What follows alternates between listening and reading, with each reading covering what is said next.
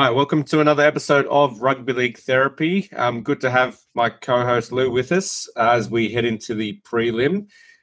We are a podcast, young and fledgling, just a couple of rugby league lovers chatting about rugby league every week. So hopefully someone out there enjoys our content. We're sponsored by the great people at everythingrugbyleague.com. Everythingrugbyleague.com has been helping young journalists get a foothold in the industry for a number of years now, and covers not just the NRL but rugby league all around the globe, even in those obscure countries that most people don't know play rugby league, such as Norway and Serbia, etc. So a big thanks to the people over at everythingrugbyleague.com. So as we head into the prelim, we're going to be talking about who we think will win this week, what the teams look like. We'll touch on whether it's fair for the Warriors to be finishing the game at 10 o'clock New Zealand time, or if they made a grand final 11 o'clock, given the change in daylight savings, and whether or not it's a wasted opportunity for all those kids back in New Zealand that are on the Wires bandwagon. We'll also talk about the NRL's plan to hold a combine in Las Vegas week for a lot of American athletes who might not have made it to college ball or NFL to be salary cap exempt if they were to be picked up by an NRL club. We'll talk about whether or not the game, or it's in the spirit of the game to deliberately lay down until you get a penalty, and then we will end with a rugby league mastermind. So over to you, Lou. How was your week? And did you watch a couple of games? What are your thoughts? Yeah, it did. Obviously, let's start with well done to the Wire. I think it's fair to say we can give the Raiders a bit of credit for that. Really gave you guys all the insights required to, beat down the Knights. But yeah, fantastic win for the Warriors. I think in terms of the better game, I think it has to go to the Storm Roosters. I think my thoughts on that is, I can't believe that the Roosters, as stacked as they are, just to me, a lot of people gave them credit for making it that far, but I don't know, I'm just a bit disappointed in them considering the roster they had. But yeah, the two games, probably, obviously the right teams went through. Yeah, how's it feel to be in the prelim? It's surreal. Being a Wires fan, we did scrape into we made top 8 in 2018, and that was great. But we made it in a way where you were just never 100% certain about the sustainability of the way that we play. And traditionally, the Warriors have made grand finals on the back of, throwing the ball around, upsetting a lot of the opposition teams' dynamics and how they like to play with their structures, all that kind of stuff. But ultimately, long term, you can't really replicate that. Whereas this year feels so different. Webby's introduced a genuinely replicable structure in defense and attack, and just the moment that's probably the biggest. Maybe 2008, watching SJ throw that pass to Lewis Brown to get us into the grand final. But even that, I think this is, for me, I've been following the Warriors since around 2006 or something like that. And I can say that last week's game was probably the best moment as a Warriors fan that I've ever had. And I've been talking to a few Warriors fans as well, and it was just a celebration at that stadium. The atmosphere shone through the TV. And you mentioned earlier that the better game was the Melbourne Roosters game. It was, but the reality is that right next door, and I don't like mentioning AFL, but right next door, there was a blockbuster AFL game with over 90,000 people attending. So the Storm Roosters game was always going to struggle to pack that stadium out. Respectable crowd of 19,000, but when you watch that Wires game, which sold out in 6 minutes after going on sale to the general public, it was just nuts. No, I've never seen an atmosphere like that in the NRL. Maybe Newcastle the week before, probably getting towards it because they're two teams that haven't made the finals in so long. But it was almost comparable to that England versus Tonga game at the at Mount Smart Stadium in the 2017 World Cup. So it's just a great time to be a Wires fan. I'm probably long-winded answers, but nah, bro. I just want to let me just jump in and say that I agree with you. A starved success fan, once the team turns around, like, do you know? I'll give a prediction here. As soon as the Tigers become good and not even make a grand final, let's say make a prelim, the Tigers fans will come out from everywhere and they will sell out Bankwest in like 2 minutes. Do you know what I mean? Because to see like your team do so well after really prolonged periods of mediocre play, you are going to savor those moments. I'm glad that New Zealand have jumped on this, and especially as you say as well, Melbourne. On the flip side, they're probably not getting the crowds that they would like because of the AFL, but because they've been so good for so long. Like, people have firmly dropped the bandwagon tag and just are probably regular fans now because they've been so good for so long. So difficult one for the Storm to replicate that sort of magic. But, I think as well, there's a lot of teams out there like the Dragons. If they ever get it together, they will probably. So it is great success stories. I'm glad there's teams in there that aren't always in there, and Wild being the main one. Yeah, I think someone said it earlier. I can't remember what it was on, but the prelims this weekend are very clearly divided into the fairy tale game and just the sort of always there teams. So you got Penrith taking on Melbourne. Now, if one of those two wins the premiership, well, it's just a standard year. It's just got that feel about it. But neither the Broncos or the Warriors made the top 8 last year. Yet one of them will play in the grand final after missing the top 8. Now, a little less sort of magic dust if Brisbane are that team, which is probably the likely outcome here, but still a bit of a fairy tale story given where they were even a couple of years ago. Now, if the Warriors make the grand final, that's something to captivate the whole nation. But the big difference between to get ahead of myself here, last time the Warriors made the grand final was 2011, and to the chagrin of rugby union in New Zealand, that was also their glory or crowning moment because they were hosting the Union World Cup. So one day before, I think it was the All Blacks winning the World Cup final on home soil. But they kept all those big screen live sites up because people also got on the Warriors bandwagon when the Warriors made the grand final the next day.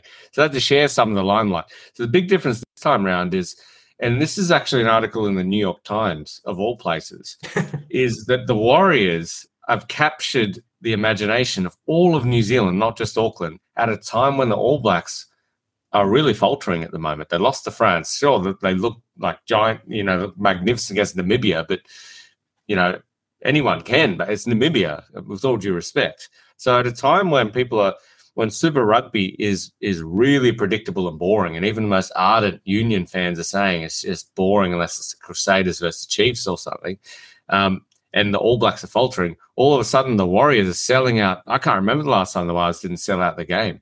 It is a massive opportunity for rugby league in New Zealand, which gets us to our first article here, which in a perfect segue. Cameron George, the Warriors CEO, said nearly every kid in New Zealand will be asleep. NRL tries and fails to shift Warriors versus Broncos preliminary final. The NRL has held an in-depth discussion with broadcasters and key stakeholders in an attempt to shift the Warriors versus Broncos preliminary final to a New Zealand-friendly time. Sorry, New Zealand, but we tried. Warriors CEO Cameron George said that nearly every kid in New Zealand will be asleep when his team is fighting for a grand final berth after the NRL's 11th hour bid to change the kickoff time for Saturday's preliminary final fell short. So that's the gist of what's happened there. My obvious response here is how little do you think about the Warriors being in the competition that's not even in your contract, that if the Warriors make a grand final or something like that, they won't be finishing it after midnight New Zealand time? What are your thoughts on this? Is this a wasted opportunity? Is just business? A Nine doing the right thing? Whose side are you on with this? Oh, it's such a difficult one. Now, forgive me because for our loyal listeners, if you are out there, I am based in the UK, so I'm just trying to work out the time differences. Now, it's 5:18 recording time in Sydney, so in 2 hours' time. So 7:30 kickoff, right? Or 7:50 kickoff in Sydney, which would be 10:50 in Auckland. Is that correct? So 9:50 in Auckland. But if the Wars made the grand final, because there's a daylight savings change, it does go. They go 3 hours ahead instead of 2 hours. Okay, so 9:50 ahead on Saturday, and then the following week when the War make it, it'll be a 10:50 kickoff. That is, yeah, that's so tough. Now, I can only compare it to other sports that the NRL is held in the same esteem. We've been talking the NFLs of the world and Formula Ones of the world. Now, if Formula One has a crash in the, I say, the last 5 laps of the world title decider, like Abu Dhabi, the thing keeps going. In the NFL, they have time difference problems as well. So what they do is they move the Super Bowl around. So it can be on the East Coast one year, West Coast another year. So that's, I think, I'm not taking a side. I'm just saying that there's probably no mitigating plan for the NRL. Almost like they don't expect the Warriors to be in the final, because I just don't understand. Fair. Yeah, I mean, yeah, it happens once a decade, and when they do come around to it, I think because before it was the twilight starts. So is it twilight? Oh no, the sunset starts. I guess it's hard for me to argue against why the NRL wouldn't move it, but then it screws over the whole WAR fan base, and they're turning down a market which is embracing rugby league, which is unfortunately typically rugby league. I mean, I'll defer to you on this one. I'm guessing what would you do if you, I guess, move the time slot to what time? Well, I think that most people listening want a daytime grand final anyway, and that would solve it. 3:00 ideally, but people would probably settle for a 5:30 kickoff, which is 7:30 or even 8:30. Yeah, well, it's still getting pretty late in New Zealand if they were to make another grand final and they moved it back. I think, I mean, I can't help but think it's also an on-field disadvantage. I mean, imagine playing a game when it's past midnight and you're still on the field playing a grand final. And it's midnight back in your country. Do you have grounds for saying there's an inherent competitive advantage to the Australian team there, apart from the home ground itself? But the actual is it reasonable to even ask the Warriors to still be playing for a grand final and on the field past midnight in New Zealand? When does it get too late? Like, they'd have to come pretty early in terms of, days before the grand final. They have to do that anyway for the breakfast and stuff. But it's it unpacks a can of worms here. Let me just jump in and say this, though. If the Warriors do happen to do back-to-back wins, a lot of them will be disregarding bedtimes for a long, like the whole country. You know what I mean? So I'll be disregarding bedtimes for about a week, I reckon. That's what I mean. It's a tough, like, don't get us wrong. I think it is a disadvantage to a degree, because I think not many teams play the Sunday night game as well, if I'm being honest. For some reason, the Raiders kept getting that Sunday afternoon game, which made no sense because they were not must-watch TV. But then you also have probably a lot of teams like dare I say the Broncos and so forth. They're probably doing recovery on Saturday, Sunday because they play so many Thursday and Friday night games. So there's a weird element of who it actually advantages. I'm definitely not saying, and I definitely think the Warriors are one of those teams at disadvantages, but the Bronx as well might be in that bag. The Storm. Who would you say did the Panthers mainly play Fridays? Well, we know that Brisbane play pretty much every Friday in this time slot at home. They've left Queensland 4 times this year. Everything that I can possibly think of is stacked the cards in the Broncos' premiership direction. It's incredible. Even Magic Weekend, their away game. The Sydney team's moving their game to Queensland. This is a club that, despite being one of only 4 clubs in the state in a 17-team competition, have left the state 4 times this year. How does that even happen? It's incredible. But look, summing up this article, unless you got something final to add, there's nothing that can be done this year. There's probably nothing that can be done until the end of 2026 with the new TV deal due in 2027 onwards. But I think what needs to happen is there needs to be either a caveat written into the next TV deal that if the Warriors make it, then you need to move the game, or they need to find out what difference is the bid from Channel 9 or Channel 7, or whoever the free-to-air rights holder will be from 2027 onwards, from if they held the grand final at near 8 o'clock versus if they held the grand final at 3 o'clock, and then try to leverage that and use Sky Sport New Zealand, who pay a lot of money for the NRL, and see if they can make up the gap, because they will gain a lot of viewers if it's played at 6 o'clock New Zealand time. So I think that they need to be a little bit more innovative around that. Any further thoughts on this one?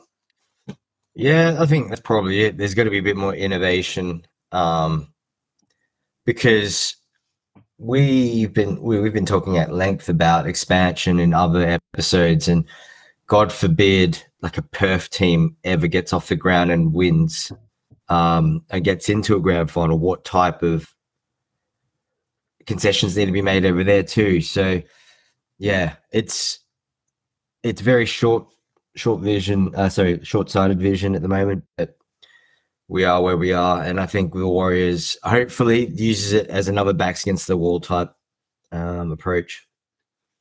Yep, Desi Hasler style. All right, moving on to the next article that piqued my interest during the week. I'll just quickly read through this one.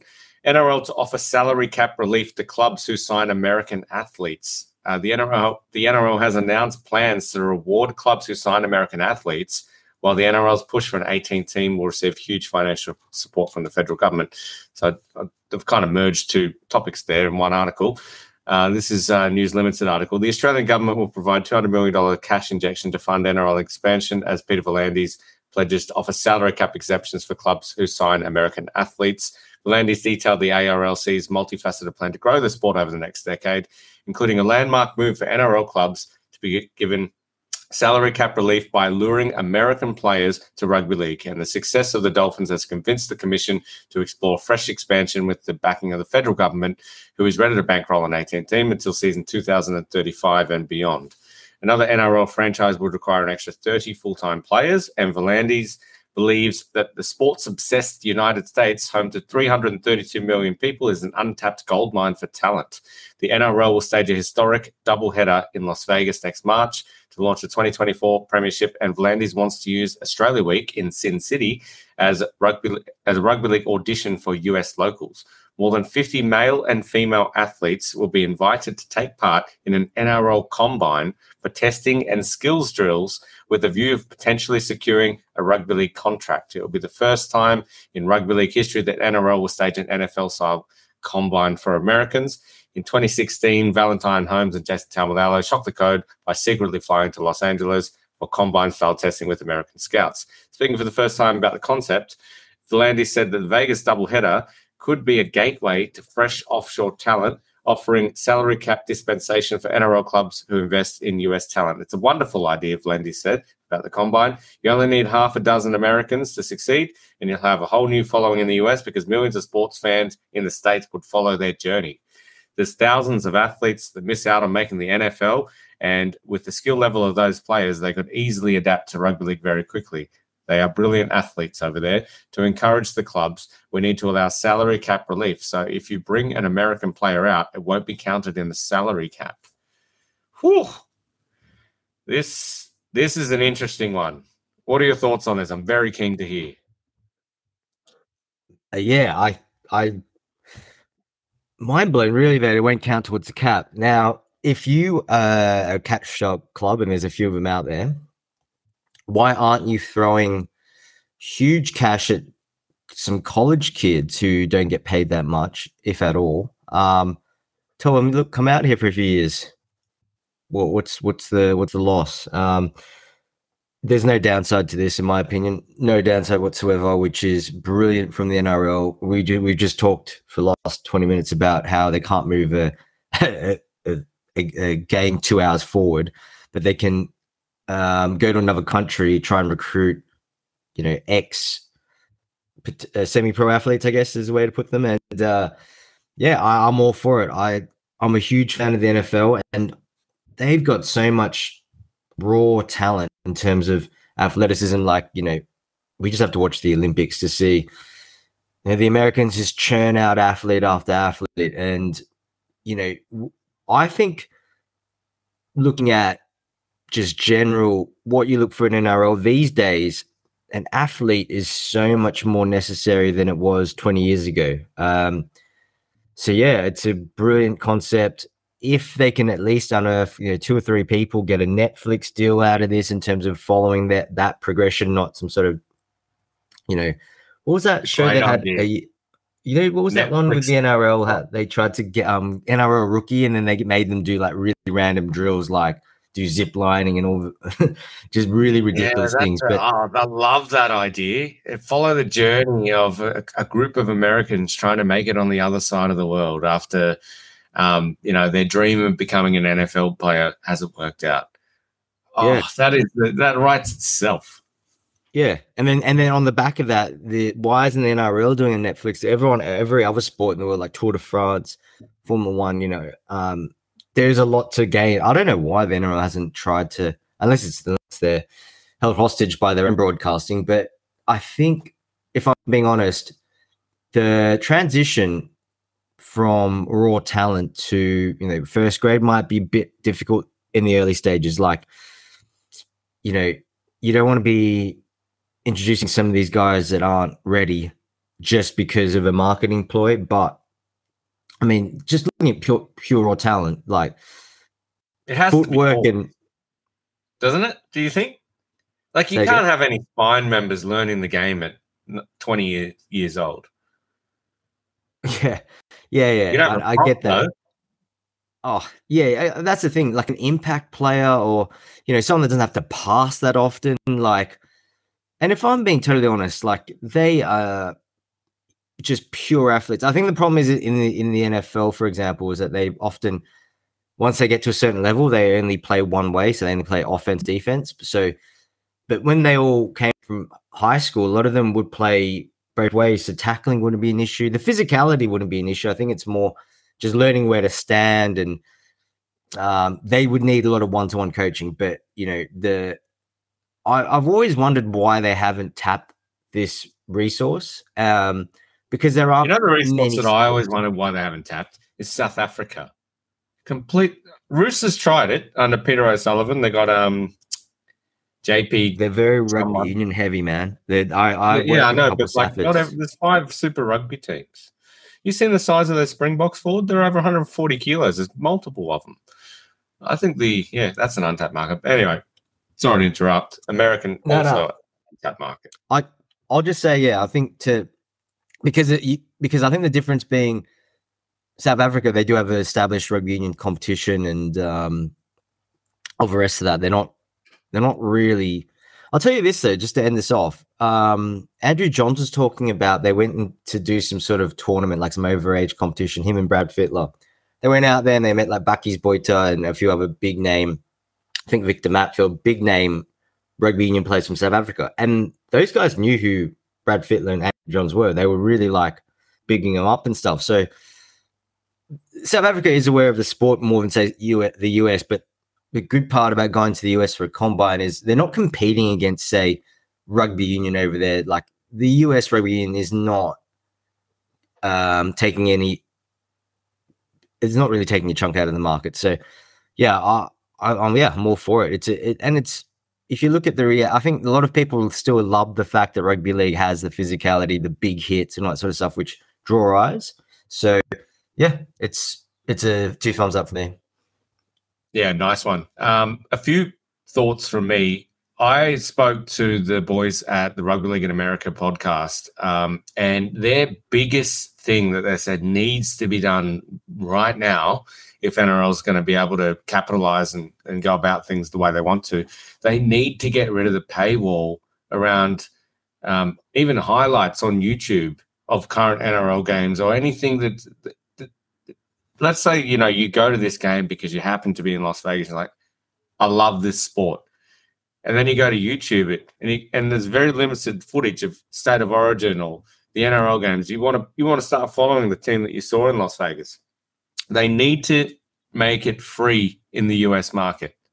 That is the biggest way you're going to get there. I know it's on some kind of obscure Fox Soccer 6 or something like that, but people aren't going to watch that because, that's already cable television, et cetera, et cetera. You need to make as much of it accessible as you possibly can to people that aren't fully invested in the game yet. Just a little side interest that might look that up on YouTube, learn a bit more about it. But currently when that happens, they can't learn a bit more about it because they've commercialized that Watch NRL app in America. So they need to bring down the paywall in America, and they need to make NRL and the rep competitions a hell of a lot more accessible than what they currently are. The second thought I had on this is, and I agree, there's really no downside, but they need to define some parameters around it. Ultimately, we're in a multi-billion-dollar sport. If there's a competitive advantage to be gained, it's going to be gained. So this is the incentivization, but how American do they have to be? Unless you define someone that needs to have lived in America for, say, 18 years of their life, maybe that's a good one. You need to put some strict parameters around this, otherwise it's going to be exploited. You're going to have people like Matt Peterson, who used to play for the Eels, who was technically born in America. Clint Newton was born in America, but really we all know he's not American. American Samoa, is technically a territory of America. So Joseph Paulo, not the big one, the Junior Paulo. Is that his name? Remember he used to play for Joseph Paulo. I think he's Penrith and Eels player. Yeah, I know. Yeah, he played for America. Yeah, because of the American Samoa connection. So you need to be very tight around. It has to be genuine, with all due respect to those guys. Genuine, sort of like American accent, American born, American raised, that kind of recruit. And in a roundabout way, I think that what we're seeing with this paradigm, it largely mirrors what's happening with international rugby league in the Southern Hemisphere, in the fact that the US NRL and California Rugby League don't have barely any resources. They've been around for 20 years or so if you go back to the NRL, and the reality is it hasn't really gotten off the ground. And it's not going to, because there's just no money there. You can't even live stream, and live streaming is nearly free. You set up a camera, but it's still not happening. So you need an organization to come in with money. And the same thing is happening with International Rugby League. IRL has no money. So if you actually want to stage games that are properly insured, that have NRL quality talent, etc., then unfortunately for International Rugby League, it's going to have to be, they have to cede the power to the NRL, at least in the Southern Hemisphere.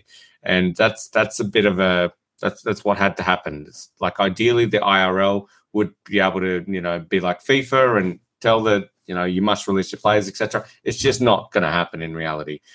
The NRL is the brand that's going to have to underwrite internationals, at least in the Southern Hemisphere. And the reason the comparison I'm making here is that the US NRL, NRL, California Rugby League, they're just 100 years away from getting any money, basically. It's I have a huge amount of respect for what they do, because you and I sit here, we critique, rugby league, etc. These guys are spending their Saturday mornings going out there trying to set up marquee stands, trying to find places to train on, etc. They're the real heroes that are, they're just like dedicating their time to playing the sport that they love. But in reality, it's never going to be more than a hobby of 300 people or something like that, unless someone or an organization with money comes in and actually starts to invest. Now, the NRL, as we know, there is not there because we just want to grow our brand into America. They're there because the gambling money opened up. We discussed this in a previous episode. Betting on sport was legalized a few years ago, and if anyone knows proceeds from gambling, it's Peter V'landys. So it's anticipated that the NRL could make up to $200 million over the course of 5 years. And in that, these games are beamed around 11 a.m. into American households if they choose to watch NRL. And that's, or more importantly, bet on NRL. So there's no games in America, or very few games in America that are on that early in the morning for people to bet on. and NRL is looking to fill that void. So it's not an altruism exercise, but still a hell of a lot to unpack there. Do you want to get on to this segment, Rugby League Mastermind, before we close out the episode previewing the 2 games for the prelim? Yeah, let me just. I do remember we had a conversation years ago when I think when we first met you, because I was going to Hawaii, and you mentioned that you would bring out some footy balls out to Hawaii. So I just was curious to think, because obviously Hawaii is, an island off the great United States of America. But there would be rugby league talent there, surely.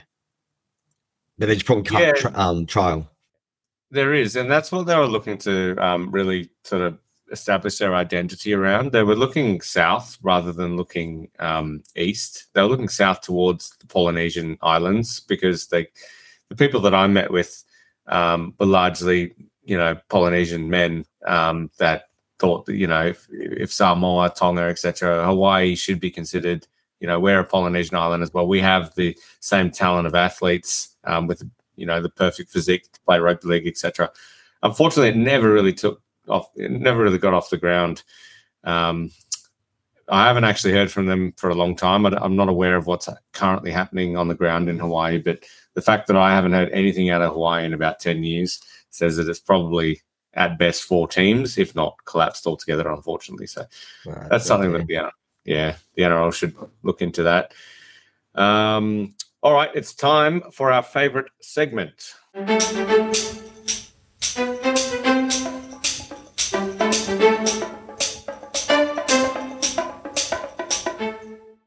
All right, you ready? This is, for those uninitiated to this, Lou and I are taking it in turns playing Rugby League Mastermind. Start off on the first clue, only one shot at the answer.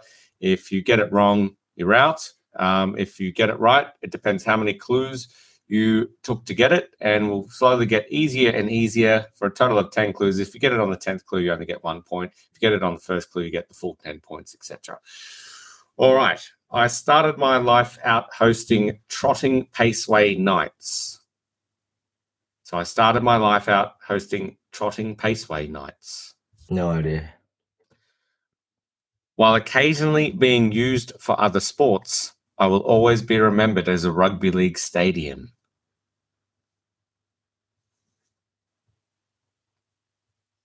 Next. I went by many names over the years, including Malanda Stadium in 1998. Next. My record attendance was 30,302 people.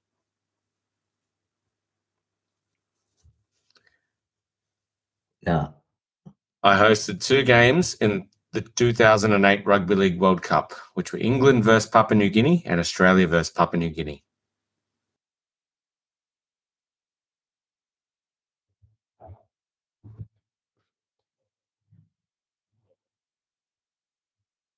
No. My seating consisted of maroon, yellow, and light blue seats. I'm just going to go as I haven't got a clue.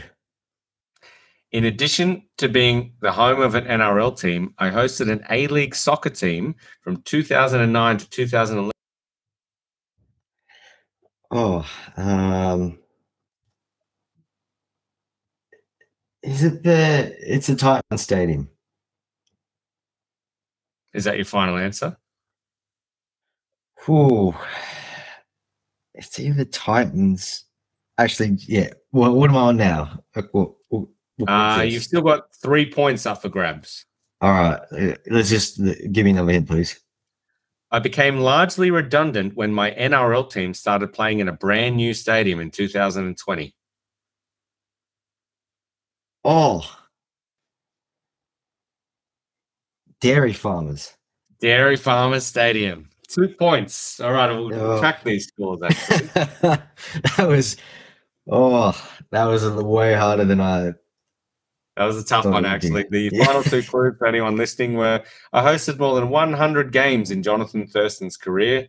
I'm the home ground of the North Queensland Cowboys. I was the home ground of the North Queensland Cowboys. All right. Yeah, So dog let's trap. move on. Okay. Yeah, trots. So I think that there's a lot of community funding in terms of converting it to a rectangular stadium fit for the Cowboys to start in time for the 95 season, their debut season. All right, on to the big games. Oh, I tell you, brother, I am nervous. I'm not used to playing in prelims. I'm just watching. I'm used to, my NRL season's done by now as a Warriors fan. But I got a lot of people texting me. I got the feeling not a lot of people know other Warriors fans that have been following it that closely for this many years. So a lot of people coming out of the woodworks. But we'll start with the Friday game, which to me is so a couple of high quality teams. So I don't want to sort of say anything bad about them because I've got a huge amount of respect. But geez, it doesn't garner even you got to agree, it doesn't garner the storylines of the Saturday game. But we'll start with this one.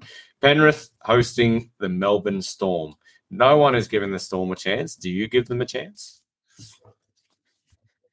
Oh, it's tough. I'm just looking at the odds. So the Wah have got a better shot to beat the Broncos than the Storm do the Panthers, such as how strong the Panthers are. And yeah, I'm going to agree. I just don't see. I think the Storm played their grand final last week to get up over the Roosters. They just probably didn't have.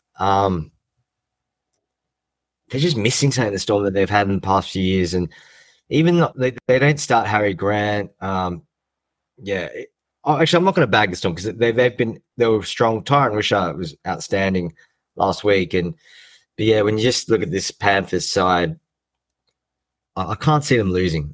That's it. And if they do lose, wow.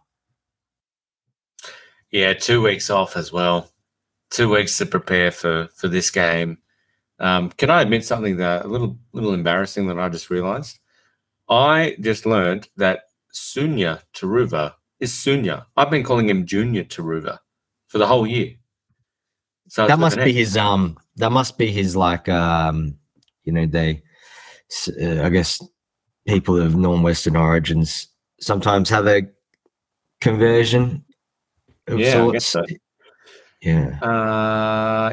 Look, I'm with you, bro. Like, I think it's the forward pack. Like, you always look at Melbourne, and you're like, gee, that spine is pretty impressive. Nick Meaney's basically Chance Nickel-Cookstad in terms of the way he plays, the effort he puts in. Mr. Reliable. Probably not the X factor that Pappenhausen, but still, a very good replacement for Pappenhausen. But Munster and Hughes, one of the best halves combinations, if not the best in the competition, it'd be right up there with Penrith's. And I think where this will be won is the forward pack. Big news is that Jerome Luai is supposedly in. Now, I suspect that's still 50-50. To recover that quickly, from that injury, I don't know the details of the injuries, but I wouldn't be surprised if he pulls out and Jack Cogger comes in. But any further thoughts on this game?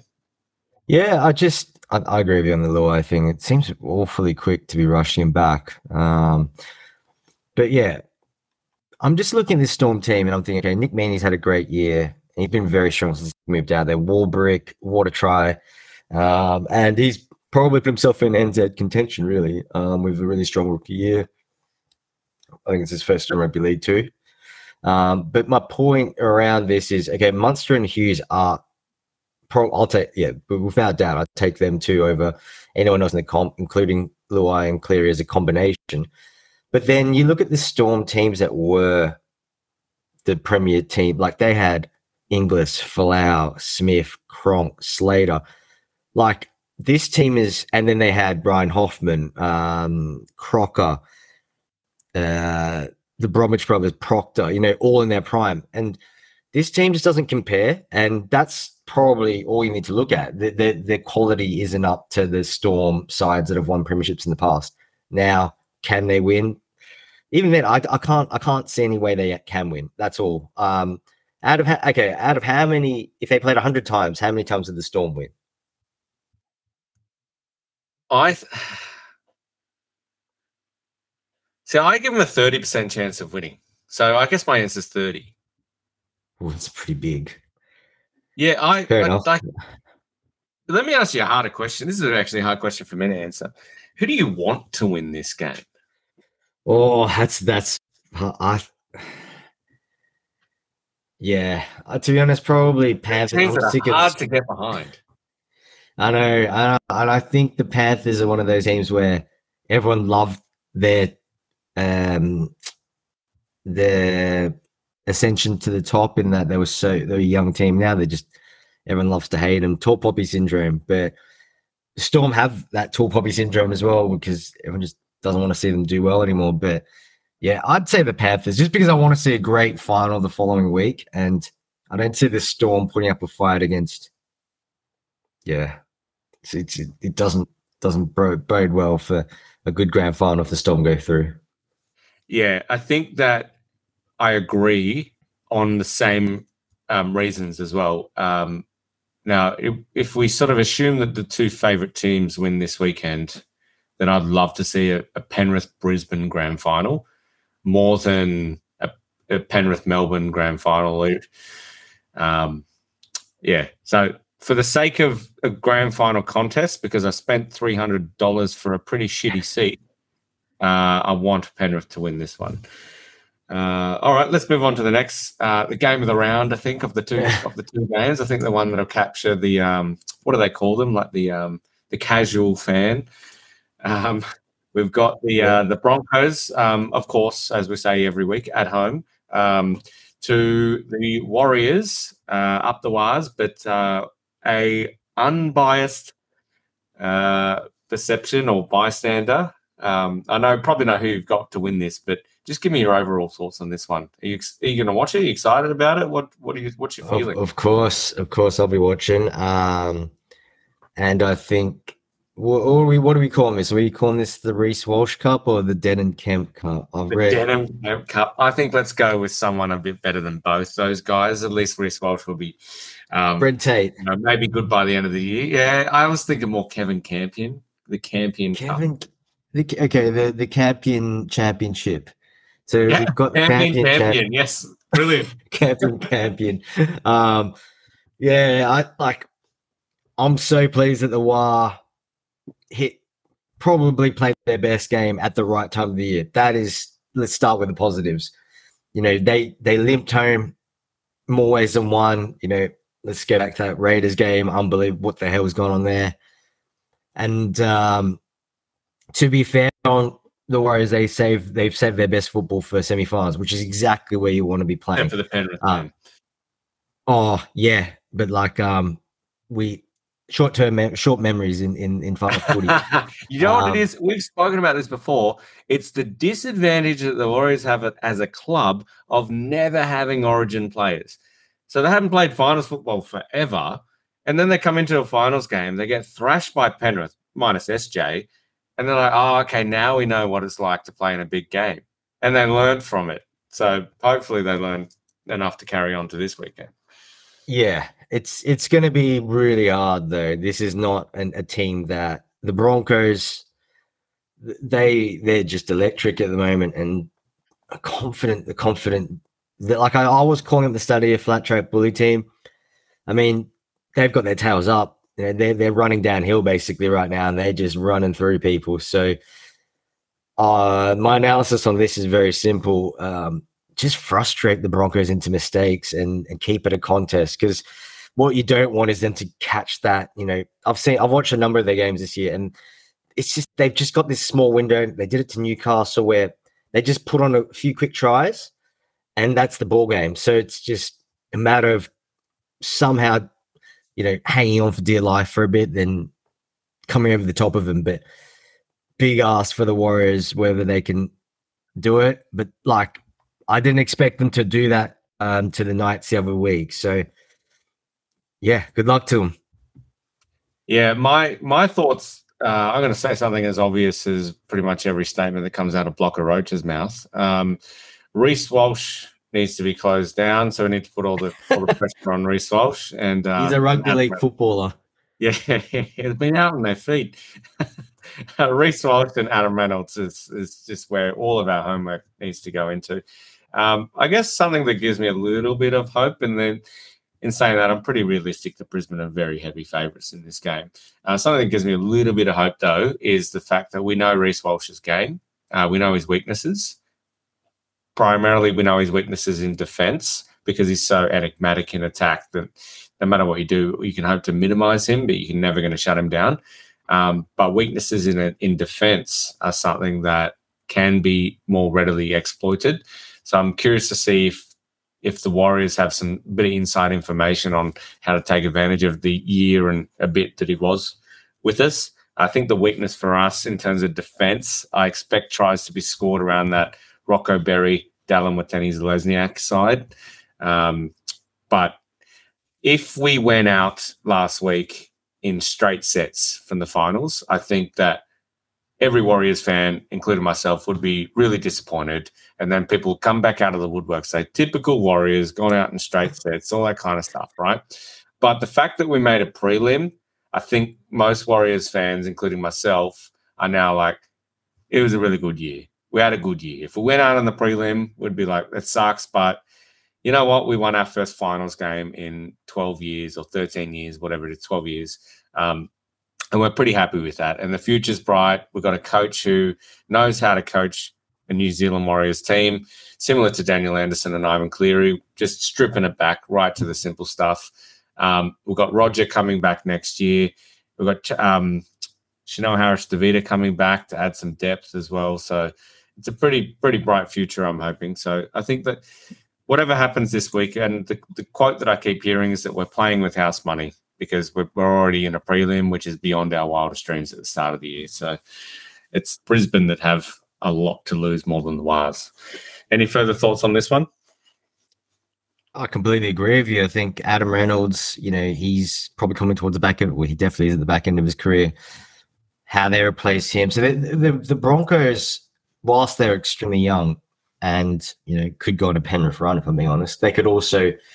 Yeah, this is one of those games for them where they could circle it and say, why didn't we beat NZ? Just I guess my final thoughts on the WA in terms of it'd be such a shame if they didn't show up and at least make it a contest, which is potentially what could happen, if I'm being honest. But yeah, it's just I just hope my game plan for them, very simplistic, almost sticky style, because the Broncos did have problems with the Raiders, believe it or not. They lost them in game one and required a Rapana brain snap in game two to get over the line, really, even though they're probably a better team. I just think the Warriors, with the likes of CNK, DWZ, RTS coming back next year, there is so much to look forward to, but I just hope, like with any team, you could be great one year and horrible the next. As a Wars fan, I'm sure you've seen that happen before. Oh, so, for sure. It even happened to the Cowboys this year. Happened to the Cows, happens to the Raiders, happens to any team that has a great year, unless you're the Roosters or Storm, or Panthers now. So I just hope that the Warriors, I know everyone's so happy that they've made the latter stages of the competition, but boys, it's literally. This could be the highlight of your career, if you know what I mean. You don't know what could happen next year. So just leave it out there. Don't get overawed by the occasion. And hopefully they play more like they did last week than the week before that. Yeah, well put. And the perfect place to end this episode on. So to anyone listening out there, as an avid Wars fan who's cried multiple times over the years due to the pain, lost his hair largely due to the with the exception of this year, you are the reason I drink. Anyway, we'll see you all on the other side. We hope you enjoyed this edition of Rugby League Therapy.